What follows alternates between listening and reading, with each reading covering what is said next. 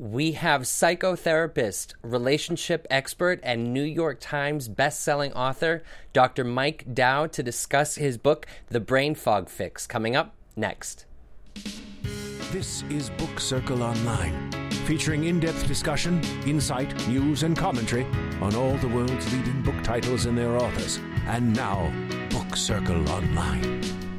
Good afternoon, ladies and gentlemen. I am your host, Matthew Evan Payne, joined by a very special guest, Dr. Mike Dow. Welcome. Thank you for having me, Matthew. We finally made it happen. We finally made it happen here on this set.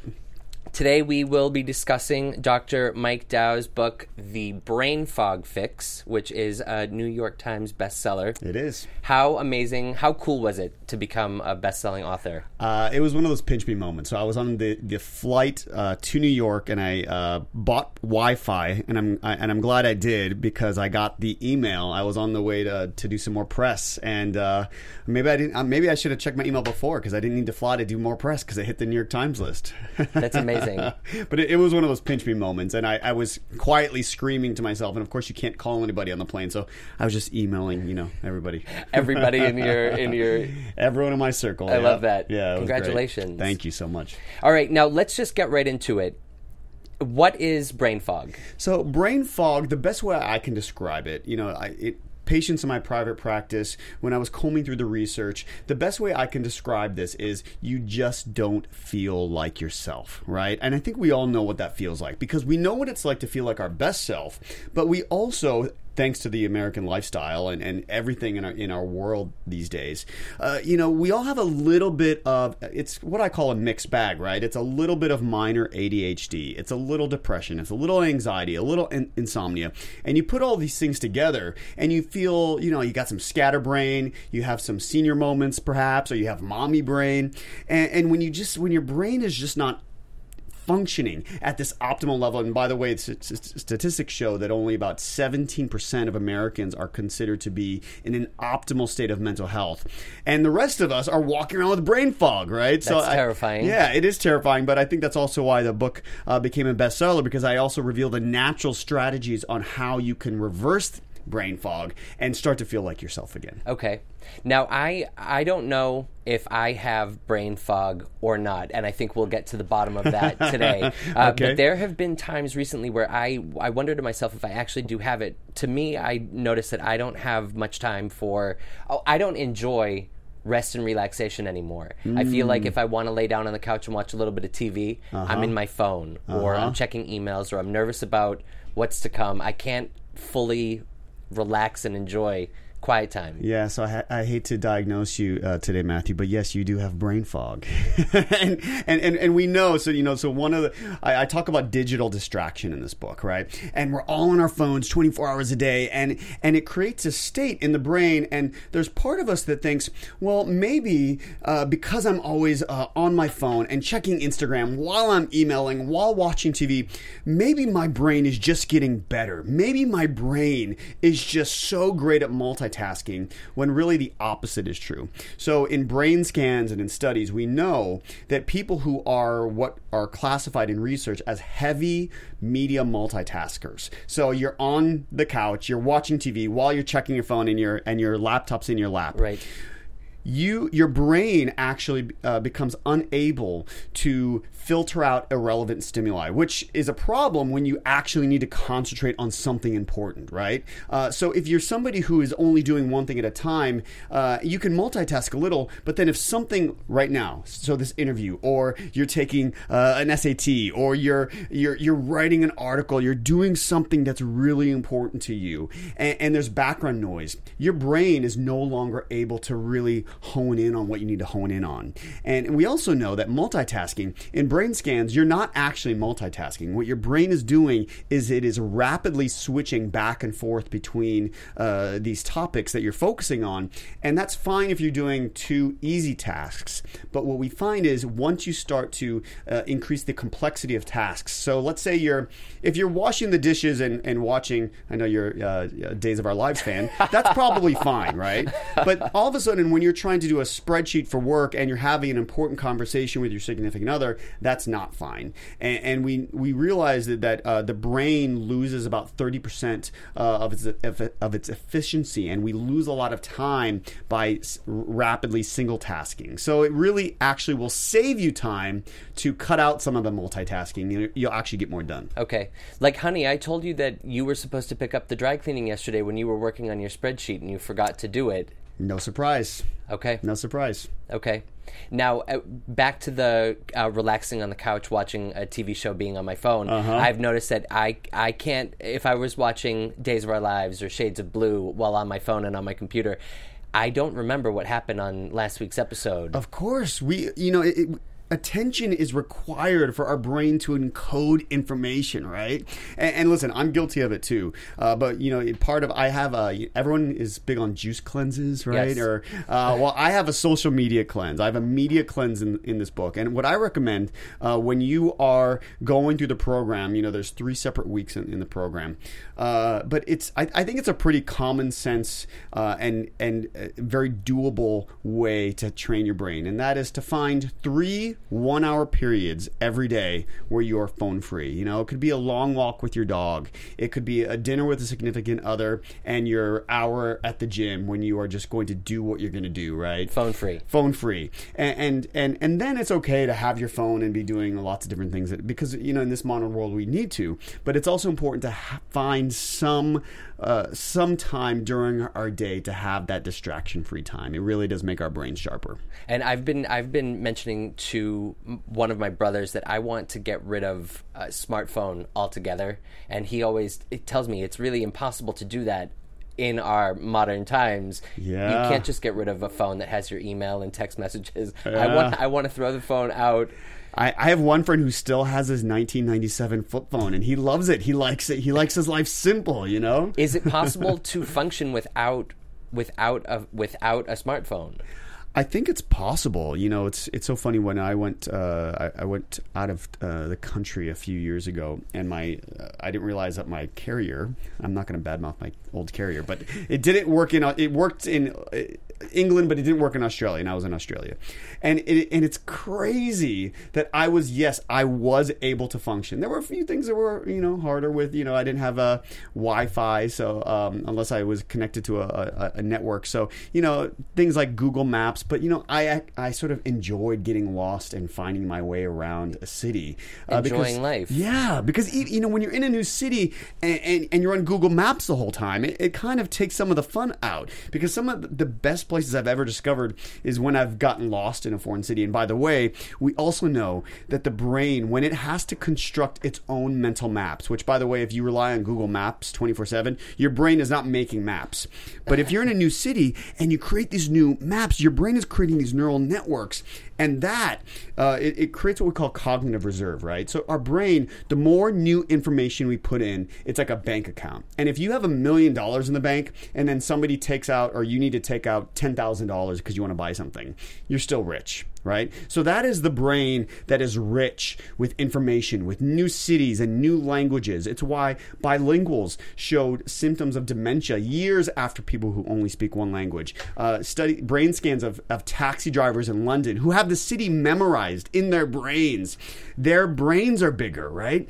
So the bigger and better our brains become with new and novel information, and when we force the brain to do something that's challenging, we don't want to stay in our comfort zone, because the brain only will form a new neural pathway when you are doing something that challenges you. So maybe if this is scary for you, this could be challenging. If you don't know how to speak French and you try to speak French, even if you're not very good at it, the person who can already speak French, they're not creating new neural pathways. It's the person who is trying something and it's hard and every step feels like it's hard work. You're creating these new neural pathways in the brain and you're protecting your brain. So when we get older, you have more to lose. And we know from people, from autopsies, right?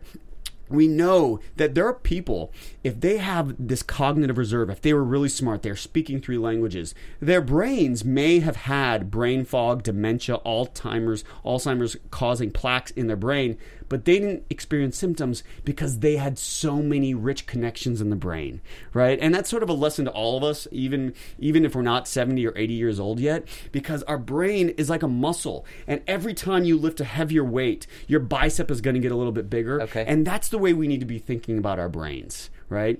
Because it also keeps depression at bay. It also keeps anxiety at bay. When we're engaged in something, when we're in the state of flow, challenging ourselves, the brain just sort of lights up. I love this cover because, this neon green, I want our brains to be alive and flashing neon all the time because it really does do wonders for the brain and ourselves. So it's not impossible to continue to grow the brain. Not at all. Okay. And this is a myth. What's fascinating, my brother had a massive stroke when he was 10 years old. And at the time, just 10 or 20 years ago, the opinion of modern science was, well, the brain stops growing, at 18, 20, 25. We don't really form new brain cells. Well, we know that is not true. So now we know that neurogenesis, the birth of new brain cells, is possible with something. All you have to do, you have the ability. You have stem cell therapy in your home. It's tennis shoes.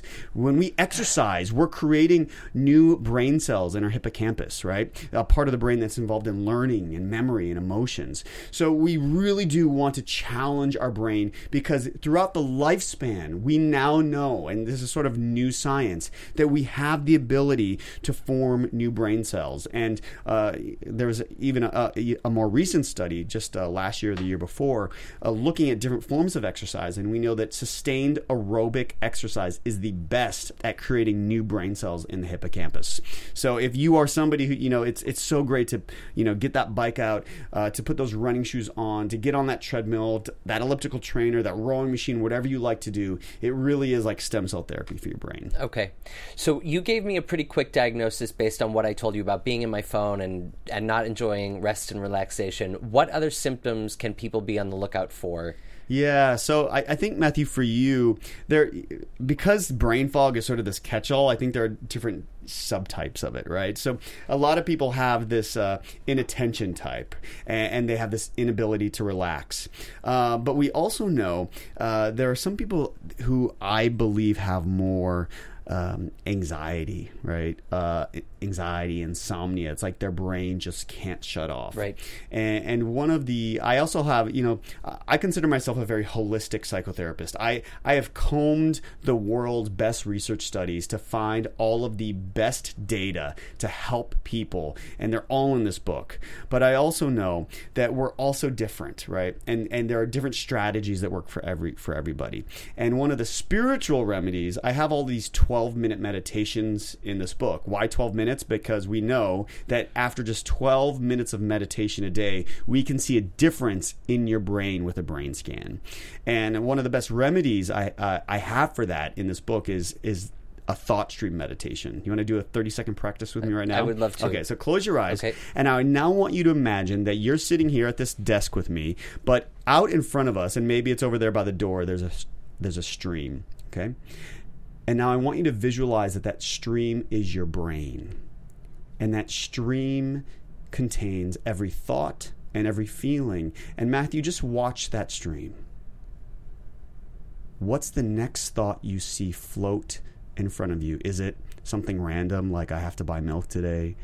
Is it this is a great interview, I'm having so much fun? Is it something maybe negative like I'm dreading the week I have so much work to do? And whatever you find in that thought stream, just notice it without trying to speed your river up, slow it down, or make your river any different than what it is in the only moment where your life is unfolding right here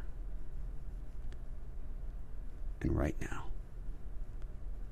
Okay, so that's the mini thought stream meditation. So my question to you is, what would be different if you noticed your thoughts without judging them, what do you think would happen if you were somebody who is prone to anxiety? If you started to feel that separation between the part of you that is you and the part of you that is thinking and feeling and having these thoughts? Oh, I think life would be completely different. I think it would be more relaxed and calming. Yeah. There's a lot of negative self-talk. Yeah. I'm speaking for myself, and I know others suffer from it as well. Yeah. Never good enough. Yeah. Yeah. So here is my trick. I don't believe that negative self-talk ever truly goes away. I mean, I want all of us to have more positive self-talk for sure. But what I believe is that if we can learn to just watch the negative self-talk without believing it, without jumping into our proverbial river, we can go on with our lives and create abundance, and we can become successful, and you can kill interviews or kill that job interview. And it's not so much how do I become perfect and not have any doubting thoughts or anything negative. You know, how can I just be perfect and positive and Pollyanna all the time? I don't think that's realistic for any of us. But I know that a lot of times when I notice negative self-talk, and I remember my first talk show was Rachel Ray, and I was so nervous. And that's actually, you know, I was just on her show again just a few weeks ago. I was on it was like her last week before the summer hiatus. And I noticed that I still had negative self-talk, you know, in terms of nerves and what if I blow this segment? What if I forget this one great thing I want to say in this segment? What if I'm talking too fast? What if I'm talking too slowly? Right.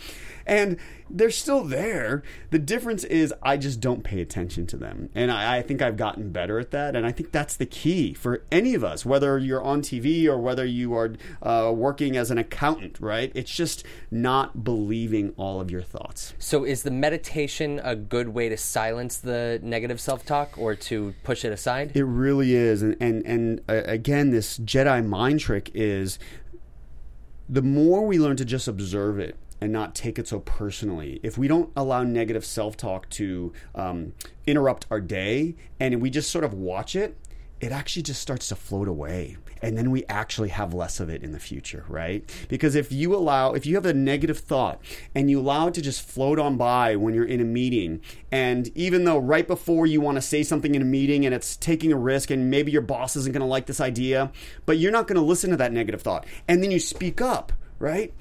Maybe that idea was the thing that's going to get you to that next rung in your job. And it's going to get you that promotion because you didn't listen to it. And then in the future, you just created some real life experience that proved that you are good enough and smart enough and incredible at what you do. And you are a worthwhile part of this workforce, right?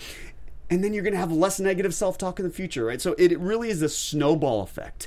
And the more we just keep on going and stop believing it and stop listening to it, it may still float in from time to time, just like there's always going to be a little orange in every room. But, you know, the orange is, you know, just a little spot of orange here and here. But, you know, this room also has a lot of gray and a lot of black and a lot of red and a lot of yellow. And, you know, it's just like, just start to pay more attention and follow the positive self-talk, the reds and the yellows, and don't pay attention to you know, the oranges, if that's what we're calling the negative self-talk. The negativity, you know? yeah. I've also noticed too, when in terms of anxiety, when you're surrounded with friends, the anxiety isn't really present. The moment you get in your car and you're driving home, anxiety starts to build. Yeah. What is that all about? So human beings, we are designed, and this is sort of the problem. You know, I call it in this book, I call it the epidemic of loneliness. And when we look at statistics, we know that Americans are lonelier than ever. You know, I love the Golden Girls, and I love Sex and the City, and I love Entourage. And what do those three hit shows have in common? Well, it's a group of about four, give or take, great friends, confidants, right? Yep. And we know that people who have three confidants, people that you could tell anything to, right? So Samantha had, you know, Carrie had Samantha and Charlotte and Miranda, right? So you have these great friends. They're your buffer, right? And we know that our brains release all of these feel-good hormones. Oxytocin, that's the cuddling chemical. It's also the neurotransmitter of connection. It connects us to romantic partners, but it also connects us to other people in our lives. When somebody makes us feel good, we release more serotonin, dopamine. We release less cortisol. So friendships act as a buffer. Unfortunately, more and more Americans now say that they have less and less confidants. In fact, a lot of Americans now say that they don't have one person. So, this is no longer Sex in the City or Golden Girls with 3 best friends. These are people who don't have any. We now know that for the first time in history, we are more likely to live alone than we are to cohabitate, right? So there's never been a time in American history when so many people are single, unmarried, living alone by themselves. So we have gotten lonelier. And the irony is that for so many of us, social media, the technology that was designed to, the name is social media, to make us more social. For some people, it's making them antisocial. So they hide behind their phones and their dating or their Instagram apps that are designed to connect you to friends and or romantic partners, and yet you are sitting alone on your couch obsessing over Instagram photos all night. So it's yourself. really pushing you away when you think it's connecting you. Yeah, that's right. So is the living alone epidemic or people wanting to be alone more unhealthy? I think the pendulum has swung too far. I think when we look at these studies of who's the happiest, right?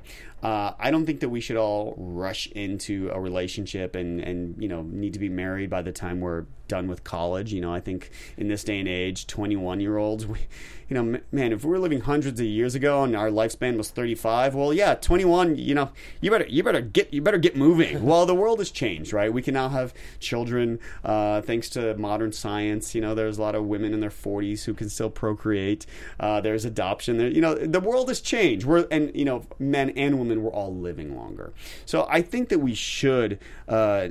Most of us don't know who we are yet at 21, but I think we also get used to indulging, and we get used to just being alone and not compromising, and then we become human beings. We are creatures of habit, and if we've never lived with anybody our entire lives, and then we're 40 and somebody moves in and the first month we freak out because we're just not used to having anybody in our space, well, maybe we're meant to. I think human beings, we do better in tribes, in families, in relationships. And it doesn't mean that everyone has to get married, but I do think that human beings, generally speaking, we do better when we're in groups. And relationships also, not just friendships, but relationships, there is a level of pickiness.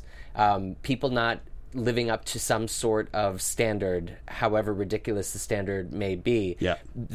I feel like there are more single people than ever before. Less people seem to be getting married, and more people are finding it more difficult to find someone that they're compatible with. 1,000%. And it's the psychology of choice. There's if in psychology when we do studies, and if you go into 7-Eleven and you need marinara sauce, and there's one can, you're going to buy that tomato sauce and you're going to make your spaghetti, right? And it will probably taste pretty good to you. And then you can maybe go to a grocery store, and then you can go to like a superstore, and now there's like 100 different jars of spaghetti sauce to choose from.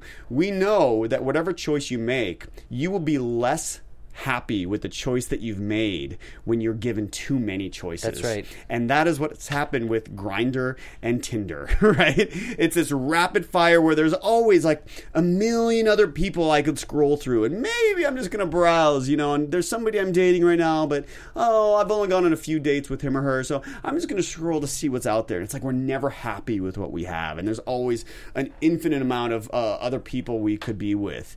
And I think on some level, I think dating apps are fantastic, but I also think that once you find somebody special, it's time to really give yourself some time to consider: is this somebody that I could spend some time with? Is this person worth deleting the app for? Yeah, or at least suspending the app. Deleting, and then you could re-download 3 months down the line if you decide it's not going anywhere. But yeah, I think that's fair. So for the viewers who don't know, I used to work as an audience coordinator for That Sex Show, which is a show that you were a co-host on. Yep. And I remember back then, there was you would encourage people to deactivate or delete their Grindr accounts or Tinder accounts and go out and meet people. Yeah. There's really nothing like actually going out and meeting someone. It seems like the apps can be a trap. They are. And you know what else about apps? Have you ever, I'm sure we've all met people, maybe it's a friend or, a romantic partner or, even a one-night stand, whoever you're meeting on apps, where the chemistry just isn't there. Even if they look... Okay, there's a lot of people who don't look like their photo. Let's all be honest. We all put our best foot forward, but some people don't look anything like their photo. Right. And I think we all put our best foot forward, right? So you always have to delete, 20% of how sexy you think somebody is in a photo. They're probably not that good looking because that's, in real life, that's their very best photo, right? But then some people don't look anything like their photo. But then even if you take that away, it is that chemistry. When you see somebody, the way they interact in the world, the way they talk, the way they walk, the way they smell, pheromones they're real in terms of attraction in the brain. And you can't get all of that in an app. So a lot of this chemistry, we can approximate it. And I think apps can be a great thing for some people. But I think that a lot of people, especially the people who are still always single and they've been on 1,000 dates, and it's like, well, maybe you have to do something a little bit differently, right? Yeah. We were talking a little bit about negative self-talk on the way over here to meet you for the interview. It was happening in the car. How will the interview go? And I know that there's a mixture of nerves and negative self-talk, so I think that the nerves are normal, but the negative self-talk can be a bit much. Yep. And even for the first 3 or 4 minutes of the interview, it was like the tightness in my stomach about how will this go. Mm-hmm. And now we're in it, and it's great. As normal interviews go, they're never bad. Yeah. I mean, you always expect the worst or imagine the worst, and it's never. And now we're here, we're doing it, and we're in it, and it's great. Mm-hmm. Is there any way? I know that you said the negative self-talk never really goes, and that you can kind of keep it at bay, but why don't we trust that it will just be okay? Well, listen, human beings, we have to give the part of our brain that tries to keep us safe credit, because the human brain is wired for survival. So it is in our best interests for people, there's actually a correlation between people who have a high verbal IQ and anxiety disorders, because the smarter you are and the more you can consider possibilities, and the more anxiety you're going to have, because you can literally go to town on how many scenarios. Well, what if the interview, what if it starts like this, and then it's awkward, and then I just forget everything I'm going to say, and it's like we ruminate and we go down these paths, and sometimes ignorance is bliss, right. So, but what I love about what you said, Matthew, is that you had it. You acknowledge it, but here you are, and the experience of being here with me and doing the interview, once you do this 50, 100, 1,000 times, by the way, I have the same, I have a little bit of that pit every time I do anything that's a big deal to me, and right. we should. I think we have this American mentality that all anxiety is negative and we should just medicate the hell out of it, right? And it should just not be there. Let's just throw a ton of Xanax on that. Like any sort of pit in our stomach needs to be medicated away. And, to me, that's... And yes, there are some people who have diagnosable mental illness, and some people, not all people, but some people are going to need some medication. But most people will just need to notice that, right? With a little bit of mindfulness and say, I noticed that, and it's going to go away, and sure enough, it did. And the 1,000th interview, I'm going to notice it, and it'll just be like a thought, and maybe that pit in my stomach won't last for 4 minutes, but it'll last for 2, right. Or it'll be 50% less intense. And we have to remember that as human beings, nothing changes our brains like our own experience, right? It's like riding a bike. I can tell you how to ride a bike, but until you've been on a bike, you could read an encyclopedia on what does it feel like to ride a bike, right. To balance on 2 wheels. Until you've done it yourself. That's and right. You have that experience, you don't know how to really ride a bike, right?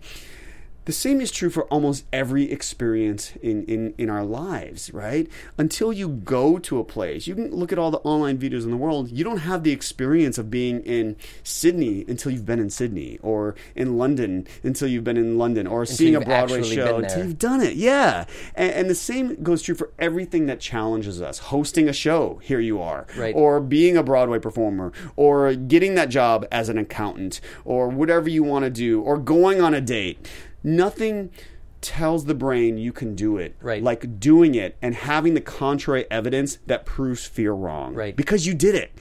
Even though you have a fear of what if I can't do it, well, you've been hosting. Here you are at AfterBuzz. You're hosting every week, and you've done hundreds of shows, and you always are great, right? So it's like that, and you're great today. So that is the contrary evidence. So that is what I push my patients to do. That's what I push people to do when they read this book, is to allow your experience to shift the way you feel about yourself. And you and I bump into each other pretty frequently. Yeah. We have conversations. We have the same Starbucks. Yes, we go to the same Starbucks. We talk for 15, 20 minutes sometimes, and it flies by. Yeah. And I was nervous that, which you don't really talk about it when you're hosting a show, about your nerves about hosting the show, but nervous that we were going to run out of things to talk about. Right. That's never happened in our real life. Why would it happen here? That's right. Yeah. That's right. I think we all have such high expectations, but that's the evidence. It's we all have the ability to have conversations and to get up in front of a group, and if you're at a conference, to be able to just get up on stage and talk about what you're experiencing. That's the most common fear, is public speaking. But we all know what we're talking about. We all have things to say. We all have different fields of expertise, but we all have something to say, right? Yes, and an opinion on everything. That's one thing people don't lack. Yeah, well, that's true in this day and age, especially. So we talked a lot about symptoms. We talked about meditation. What are some other cures for brain fog? So I talk a lot about food in this book. So the standard American diet is causing all sorts of brain fog in all of its forms. It's causing depression, anxiety, insomnia, dementia, Alzheimer's disease. And we know the very best diet for brain health is what I call a modified Mediterranean diet. Okay. So we know that fish and beans, and you could, if you are vegan or vegetarian, there are ways to actually modify this diet and still have basically a Mediterranean diet, even though you're vegan or vegetarian, or you don't do dairy, or whatever your restrictions may be. But we know that fish and beans help the brain to grow. There was a recent study that looked at all of the facets of the Mediterranean diet, and they wanted to find out what parts of the Mediterranean diet are actually making brains bigger and better. And they found that fish and beans were probably the two best in terms of actually making brains bigger.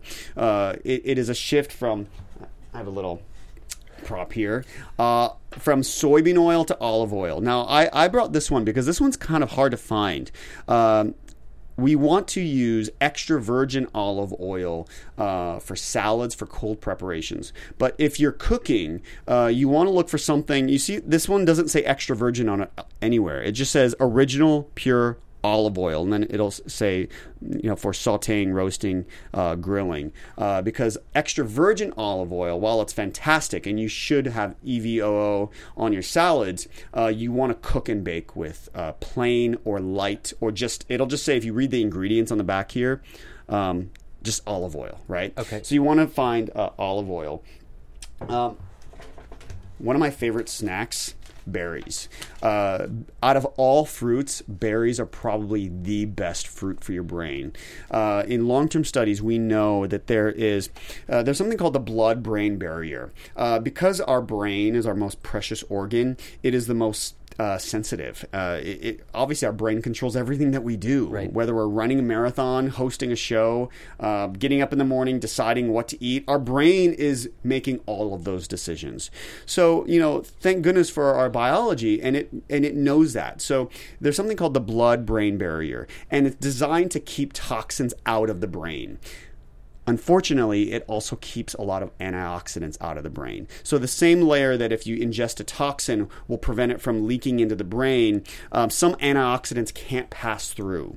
But we know that there's probably a variety of antioxidants in berries that do pass through the blood-brain barrier. And we know that because people who eat berries actually will experience less dementia. Their cognitive aging, it just goes more slowly. Their memories are more intact when we test people throughout their lifespan. And you want to find berries that, of course, sugar is terrible for the brain. So a lot of people, obviously, we all know that sugar is going to cause weight gain, and we shouldn't eat pasta, and it's bad for our waistlines, but it's just as bad for our brains. We know that people who are consistently spiking their blood sugar with sugar, they are going to have a lot more dementia, a lot more brain fog. So when you are eating something, you want to make sure, no matter what it is, that it's not roasted in unhealthy fats or sugar. So two of my favorite foods from the Mediterranean diet and a healthy diet are nuts and berries. But if you're in an airport, as you and I are in a lot, and I'm always on that LA to New York flight for something every week, so I'm always in that looking for a healthy snack. And what you want to do is you want to find berries. So this is just, the ingredients are certified organic raw goji berries. That's it. There's nothing else in there. No added sugar. It's not going to spike your blood sugar. And if you're getting nuts, the fat in nuts are fantastic for the brain, but the soybean oil that processed food companies use to roast those nuts are terrible for the brain, right? They are very high in omega-6s, which puts your brain in an inflammatory state, versus the omega-3s, which put the brain in an anti-inflammatory state, and that's what you want. So you want to fill up on berries, on nuts, all these healthy snacks, but you want to make sure that it's not roasted in oil and that they're sugar-free. Okay. Now, at the beginning of your book, you mention, and for those of you just tuning in, the brain fog fix. You mentioned that you had some patients who had similar stories, which got you to thinking about the brain fog. Yeah. Have you ever suffered from brain fog yourself? Oh, yeah. And it was a breakup. Oh, God, when was this? This was 5 or 6 years ago. I don't like to calculate years because it makes me feel old. So I actually consciously block when people can recall dates. Like, oh, remember that trip in 2011? I'm like, I don't want to put dates on things. It gives me anxiety about time ticking. But I was going through a really bad breakup, so bad that I just had to get out because I needed to not be triggered, right, with places that we'd been to. So I did an apartment swap, which was fantastic for my brain, right? So I did a month apartment swap, which I've always wanted to do. Yeah. And I'm so glad at least I had something that was challenging my brain. But yeah, there was just a fogginess, and it was just sort of, unfortunately, instead of looking at it, and I did some cool things, but instead of having the New York experience I wanted, and I had this romantic idea that I was gonna like see Broadway shows every day and like go to museums every day. No, I was just sleeping till noon and drinking a lot of wine and eating a lot of ice cream and whatever I wanted, right? So I was just sort of indulging. And I sort of felt with something that, obviously something that was making me sad, but the way I was taking care of my brain, I was just sort of indulging. And I think we all need to indulge. We need to give ourselves a little bit of time, but I really didn't need to be moping around doing nothing and not really working for a full month, So I think for me, had I gone about it a different way, it could have been a more positive experience for me. And instead, I was just indulging myself, and I wasn't doing all of the things that I had this idea I was going to do. I was just not doing much of anything. And I think for me, it was this aha moment. It's, oh, yeah, we're all going to have things that are hard in our lives, but it's the way we take care of our brains. And the day that it is the hardest to get yourself out the door into the gym or to that yoga class or to that dinner you don't want to go to, the harder it is for you to go to that, the more important it is for you to show up on that yoga mat or that dinner. Because in the times in our lives that we are the most sad, the most depressed, the most anxious, those are the times we need friends, we need good healthy food, we need exercise. And the times that it's easy, that we can like, oh, no problem, I'm going to go to the gym, ironically, you don't really need the workout that day. You need the workout on the day that it feels hard to do it. Right. So I think that was one of my inspirations for writing this book, as well as my brother's stroke, seeing the way my brother had a miraculous recovery, and the power of the brain to heal itself, and we all have that, whether we've had a stroke or not. So I just really believe in the power that we all have, and we have to consciously decide to take that power back. However, so it doesn't take much to fall into a brain fog. It really doesn't. And unfortunately, the way the brain works, everything is either a downward spiral or a snowball effect of positivity, right? So I'm going to use me as my bad example. So I was going through something that was hard for me, and I was sad. And then I sort of was sleeping too much. And then I would get up at noon in New York City, and then I would just sort of eat a turkey sandwich, and then I would just sort of not do anything, and I would watch too much TV, and I would go out with friends, and I'd go drink way too much wine, and just like movies, and like nothing that was challenging me, and it just sort of caught me up in this downward spiral where I wasn't really getting out of it, right? Versus, positive reinforcement keeps us going. So, if you're somebody who hasn't been to the gym in like 5 years, the first time is going to be really hard. But every time after that, it gets 0.01% easier. And then 100 times later, and 500 times later, it's like the positive reinforcement of energy and feeling better and, I can do this today. Everything in our bodies and our brains, there's either positive reinforcement or negative reinforcement.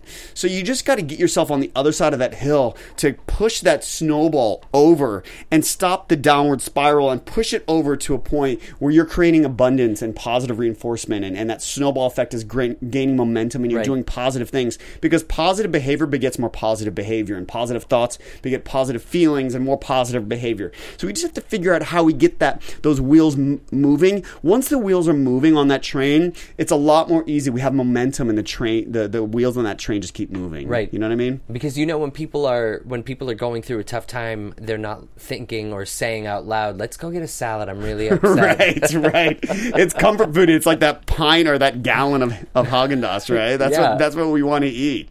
And it's okay to have a little bit. But then, like the next day, it's like, okay, let's snap out of it. We got to do something good for ourselves and our brains. So we've got the Mediterranean diet. We've got the 12-minute meditations. Yeah. Other ways to snap yourself out. This is one of the simplest ways. And also one of the cheapest.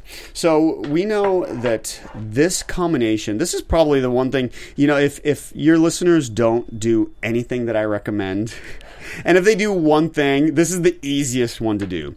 And this is to have a little bit of turmeric and black pepper every single day. Okay. So we know that this combination is responsible for the fact that in rural India, they have over 90% less Alzheimer's disease than we do here. And it's because they have this in curry every single day. There is an antioxidant in turmeric that keeps the brain free of brain fog causing plaques. Now, the black pepper is significant because we also know that if you have this without black pepper, it passes through your body. It's not fully digested. And if it's not digested, it doesn't make its way into your bloodstream and to your brain. So when you put these two together, they're very neuroprotective. It's probably, I believe, in terms of prevention, it's probably the most potent way to prevent dementia and Alzheimer's later in life. And all you need is a half teaspoon. So my recipe is a half teaspoon of turmeric, half teaspoon of black pepper, put it in an ounce or two of water, and you have this little wellness shot. I love these fancy health food places, but you don't need to pay $8 for that. They sell them in these little glass bottles, and they're like $5, $8. It'll cost you a penny to do it on your own. We also know from studies that turmeric is a very potent antidepressant because it is an anti-inflammatory agent. So also turmeric, saffron, all of these fantastic spices, in double-blind studies in other countries, they're very potent antidepressants. So if we're filling our plate with these really simple natural fixes, and we're eating less sugar, less soybean oil, more olive oil, more healthy spices like turmeric, saffron, it's really going to have fantastic benefits that you can feel. And again, it's that the wheels on the train, you get that momentum moving and get yourself feeling better, because when you feel better, you naturally want to do better. Do you practice what you preach? I do. I work out just about every day. I would say on average, I don't think I've missed a workout in at least 8 days. So I'm like a 6. I would say I'm on average I'm like 6 days a week. You know, some days I miss, some weeks I miss a day or two. I have turmeric just about every day. Olive oil is pretty much the only oil I cook with. I used to be a soda addict. I mean, when I was before I was, I switched to diet soda when I was 20, but I was drinking 6 to 8 full calorie sodas a day. So I was guzzling like over 1,000 calories of soda. And then I switched to diet soda, and then I was guzzling like, you know, I would say if we're talking cans, the equivalent of like 6 to 8 cans of diet soda a day, and it was just terrible for you. Now, we also know we do want to stay away from artificial sweeteners, and that is because artificial sweeteners can kill the good gut bacteria in our bellies.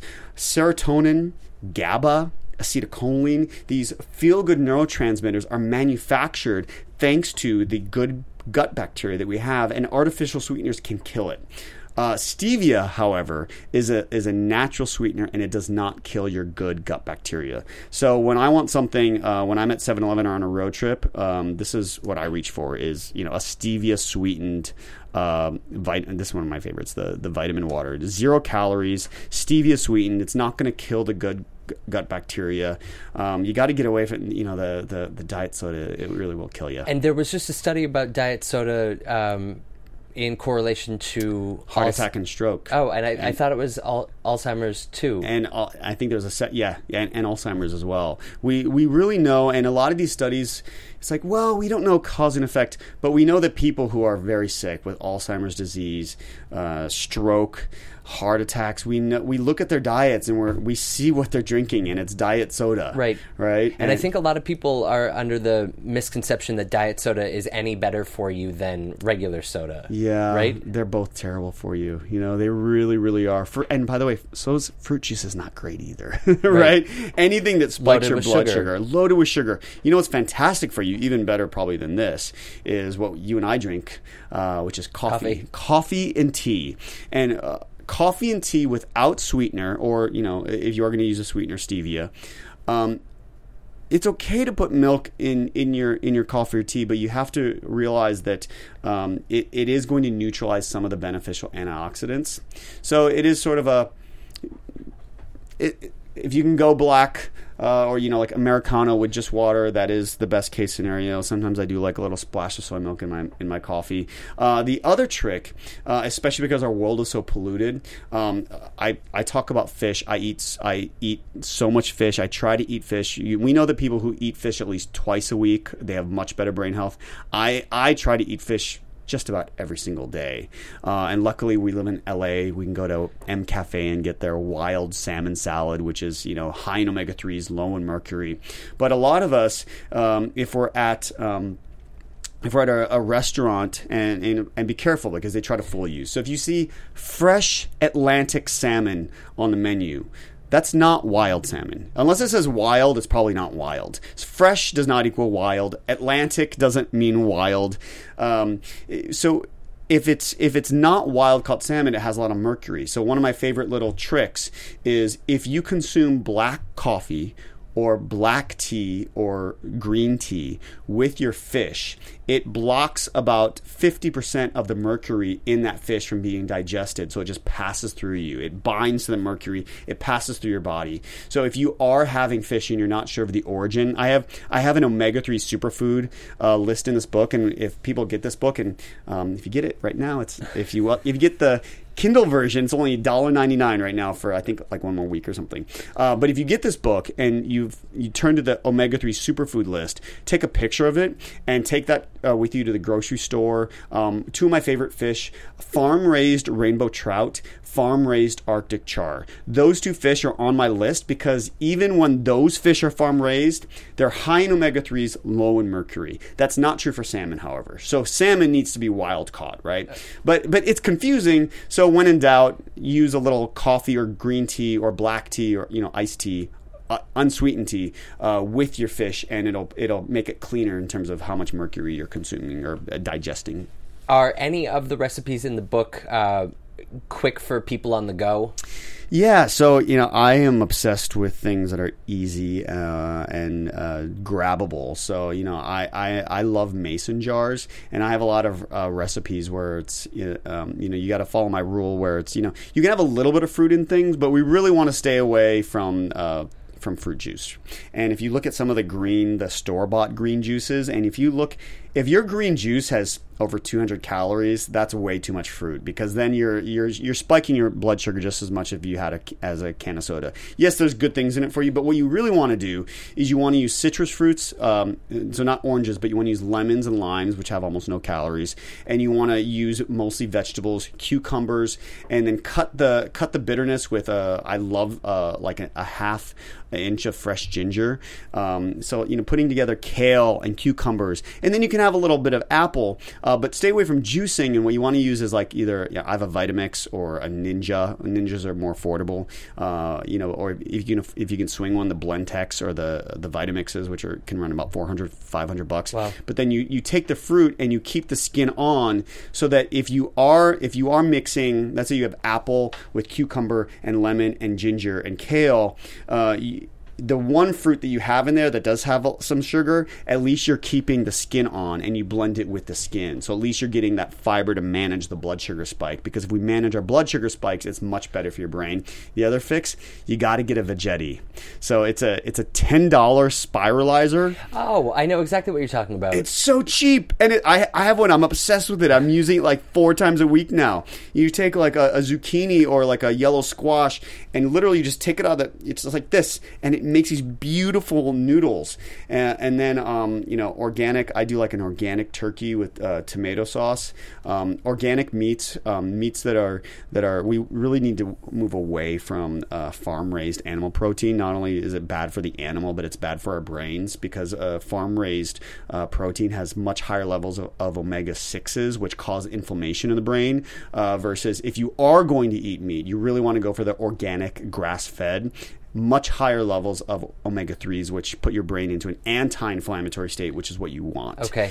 And then if you have organic turkey on top of zucchini and squash noodles and a little organic mozzarella cheese on top, and it feels like you're eating comfort food, but you're eating like this high protein, high antioxidant, like 300 calorie bowl of pasta, right. And it feels like you're eating like a 1,700 calorie like warm comfort meal, but right. You're not. And I think when you go to the grocery store, sometimes you can be tricked or trick yourself into thinking like, I kind of equate organic with being more expensive, so yeah. I stay away from it, and I just grab the packaged, probably farm raised. Yeah, that's such a good point, Matthew, because there are so many ways that they trick you, right? It's like they put words like all natural. What does all natural mean? Like, so if it's all natural spinach or all natural chicken, like what does that mean exactly? It doesn't really mean anything. There are certain words that mean something, yeah. So I like the words certified humane, because I recommend animal products that are either labeled organic, free range, or pastured. Pastured is not the same as pasteurized, right? So if let's say you're buying eggs and it says vegetarian fed pasteurized eggs, that doesn't mean anything. Those animals are probably in pens eating cheap stock, and you are what you ate. So if they're eating these cheap industrial grains, their meat is full of high omega-6 content, pro-inflammatory fats and proteins. That puts your brain, when you eat that protein, into an inflamed state. But I also hear you in that, yes, organic is more expensive. So, I also want people to get educated, and there's a great online list, the Dirty Dozen and the Clean 15. So which are the 12 dirtiest fruit and vegetables when they're not organic, and which are clean? So if you're buying avocados or bananas, bananas. You can save money because buying organic avocados and bananas they're not really that much cleaner. Okay. Berries, however, berries need to be organic. Okay. When berries are not organic, they're one of the most, they have very, very high levels of pesticides. So when we become smarter consumers and we know this information, we can still save money, but make better choices and spend money. So if I'm at the grocery store, if I'm buying blueberries, I spend the extra $2 for organic. If I'm buying avocados, bananas, pineapple, I don't. Okay. Now, I have heard, I had a trainer once who said, when you go into the grocery store, stay along the perimeter. It's great advice. You'll never need anything in the middle of the store. Shopping the perimeter is fantastic advice. We know that fruits and vegetables, I recommend a whopping 7 servings of vegetables and whole fruits a day. We know from studies from around the world that the people who eat that many servings are happier and healthier, right? So we have these 2 main feel-good neurotransmitters, serotonin and dopamine. So serotonin, our body consumes amino acids and it takes the tryptophan and it converts it into 5-HTP, and with the help of things like folate and other B vitamins, because folate is actually vitamin B9, with the help of folate and zinc and vitamin C, that 5-HTP becomes feel-good serotonin. Well, when you have some organic eggs and those eggs contain the amino acid tyrosine is then converted into dopamine, right? Also with the help of these, what we call cofactors, so vitamin C, folate.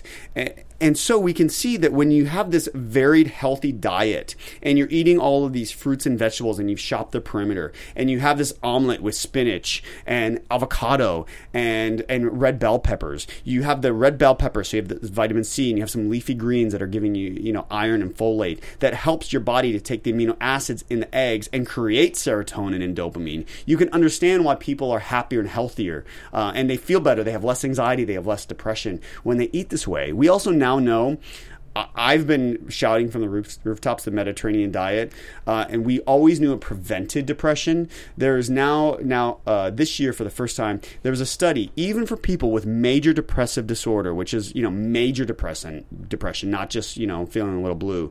A lot of people, their depression was treated with the Mediterranean diet, and a lot of them went into remission after following a Mediterranean diet. So we see that this fast food, processed food, it really is causing mental illness for a lot of Americans more and more. That's astounding. Yeah. Where do you store all this information? I don't know. You're talking and I'm like, tell me more. I have a bad, I'm great at, I'm very strength oriented. So I'm the kind of person where I read a study and sometimes it takes me a while because when I'm writing a book, I have to actually cite it, but I know I read something and I know I read a study. So I know enough. I know the gist of studies in my brain at all times. If it's related to anything that I like to write about, I read it every single day. And one of the reasons I actually do love my phone, I have the news app, and my phone knows that I love medical studies. So if there's ever a new study about health, mental health, wellness, I read it. And it's like, a new study from the University of Osaka in Japan. They found that groundbreaking, and I store that away. And then when I'm writing my next book, I know, even if I can't remember, where exactly I found it, I know I read it, and if I Google it enough, I can find the reference. Right. But I can't remember what year I went to Hawaii with my friends, and you don't want to know, and I don't want to know because it helps me to stay in the present moment and not focus on the passage of time. How long did it take you to develop the fix, the actual fix? That was the hardest part because I knew I knew what I wanted people to do. The program is putting it all together, and now how do I actually take all of this data that my brain collects, and how do I in 3 weeks help you, the reader, do all of it and get sort of this quick brain fog fixing. That's the hardest part, but I think I did a good comprehensive job that was also manageable. I wanted to break it up in 3 weeks because I don't want, if I made people do everything all at once, I think it would have been really militant and really hard. so the program is divided into 3 weeks. So every week is sort of a different change. So you sort of go slow, and every week there's sort of a different change, and you start to make these lifestyle changes, and you change. I have a lot of cognitive behavioral therapy. So you change the way you think, you change the way you eat, you change the way you exercise, you practice these 12-minute meditations, and you put it all together. And we know that 1 + 1 + 1 + 1 + 1 equals, when it comes to health, it equals 20, right? There's a synergistic effect. The same, by the way, goes for vices, right? So we know that looking at when we put together smoking cigarettes and drinking too much, 1 + 1, when they're negative, equals 5, right? Not 2. But by the way, the same thing goes for positive health behaviors. We know that people who do XYZ, XYZ, XYZ, and those are all healthy behaviors, those people can actually get away with one unhealthy behavior. They can get away. There's a study. If you drink a little bit too much on the weekends, you should just exercise a little bit more. So yes, I do recommend that we stay within 1 or 2 drinks a night. But if you are going to that Vegas bachelorette party, I know some people may and some people may drink it all, but most people are going to have more than just the 1 glass of wine. That's right. But we know that, now looking at cancer risk, for example, with people who are drinking more than 1 drink a day, a recent study found that people who are very avid exercisers, people who are hitting the gym hard every day, they did not find a spike in those people's cancer risk, even in the heavy drinkers. But that was not true for people who are more sedentary. For people who are more sedentary and they're not exercising hard every single day, your cancer risk does go up after just 1 or 2 drinks per day. Which is also terrifying. Which is kind of scary, right? It's especially terrifying for women, probably. Breast cancer is probably the most. The men can also, the way men can drink, probably men can kind of be more at the 2 per day. Women should probably stay closer to the 1. But yeah, it's interesting. Now, we discussed that the turmeric and the black pepper shot is very important. Would that be the most important thing in the book to That's the easiest, yeah. Okay. So that's sort of my, if you need an 8-second, if you don't remember anything I said and everything I said is just too hard to do and it's going to require too much work and you're not going to read my book, this is the one to do. But I will say that my book is chock full. It has the wellness shot recipe in there, and I have all these great vegetable juice recipes in there and stuff like that.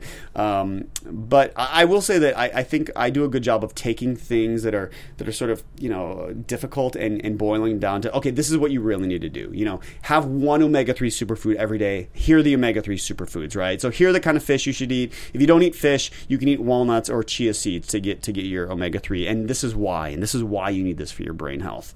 This is the easiest one to do. Yeah. We are getting close on running out of time. Tell the fans one more time, the listeners, where they can pick up a copy of your book. Yeah, so this book is called The Brain Fog Fix. I also have a new one out that just came out last month called Healing the Broken Brain, which is about stroke, that I co-wrote with my brother.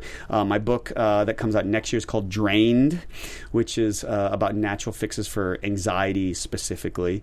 But if people want to get this book, you got to act fast because it's $1.99. You can go to, it's available in the ebook version right now. It's on sale. Then go to wherever books are sold, Amazon, BarnesandNoble.com, my publisher's website, HayHouse.com, which is also Louise Hay, right? Yeah, it's her. Yeah, she started this publishing company. So all of these fantastic New York Times best-selling authors, a lot of doctors and spiritual thought leaders like my friend Gabby Bernstein, OBGYN, Dr. Christiane Northrup, who's written multiple New York Times best-selling books. So she's got this.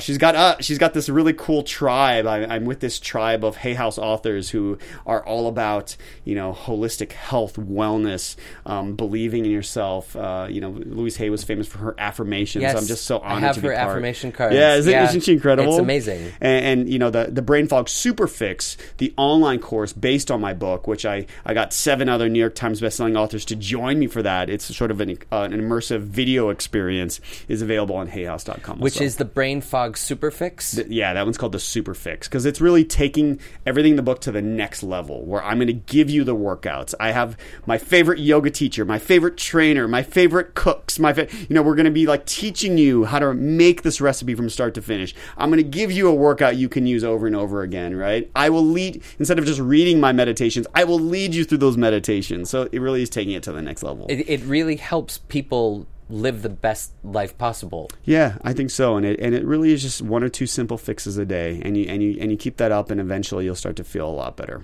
I need to do it. Yeah. Thank you so much. Thank you for having me, Matthew. You're also on the Doctors Today.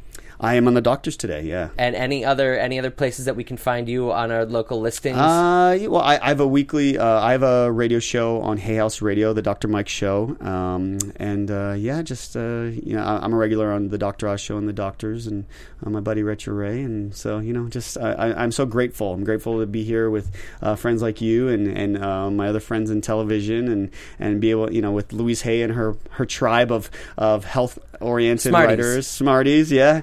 I'm just so blessed, so thank you for having me. Thank you for being here. I'm grateful that you came in, and just look right into that camera and tell everyone where they can find you on social media. I'm Dr. Mike Dow, DrMikeDow on Instagram or Facebook, and Dr. Mike Dow with the doctor spelled out on Twitter. And I am your host, Matthew Evan Payne. You can find me on Twitter and Instagram at Matthew E. Payne. Thank you so much for joining us. Thank you. Thank you. From Managing Editor Jason Squamata, Executive Producers Maria Menounos, Phil Svitek, and Kevin Undergaro, we would like to thank you for tuning in to Book Circle Online. For more discussion, go to bookcircleonline.com. And if you have comments, questions, or book title suggestions, write us at info@bookcircleonline.com. I'm Sir Richard Wentworth, and this is Book Circle Online. BCO, join the circle.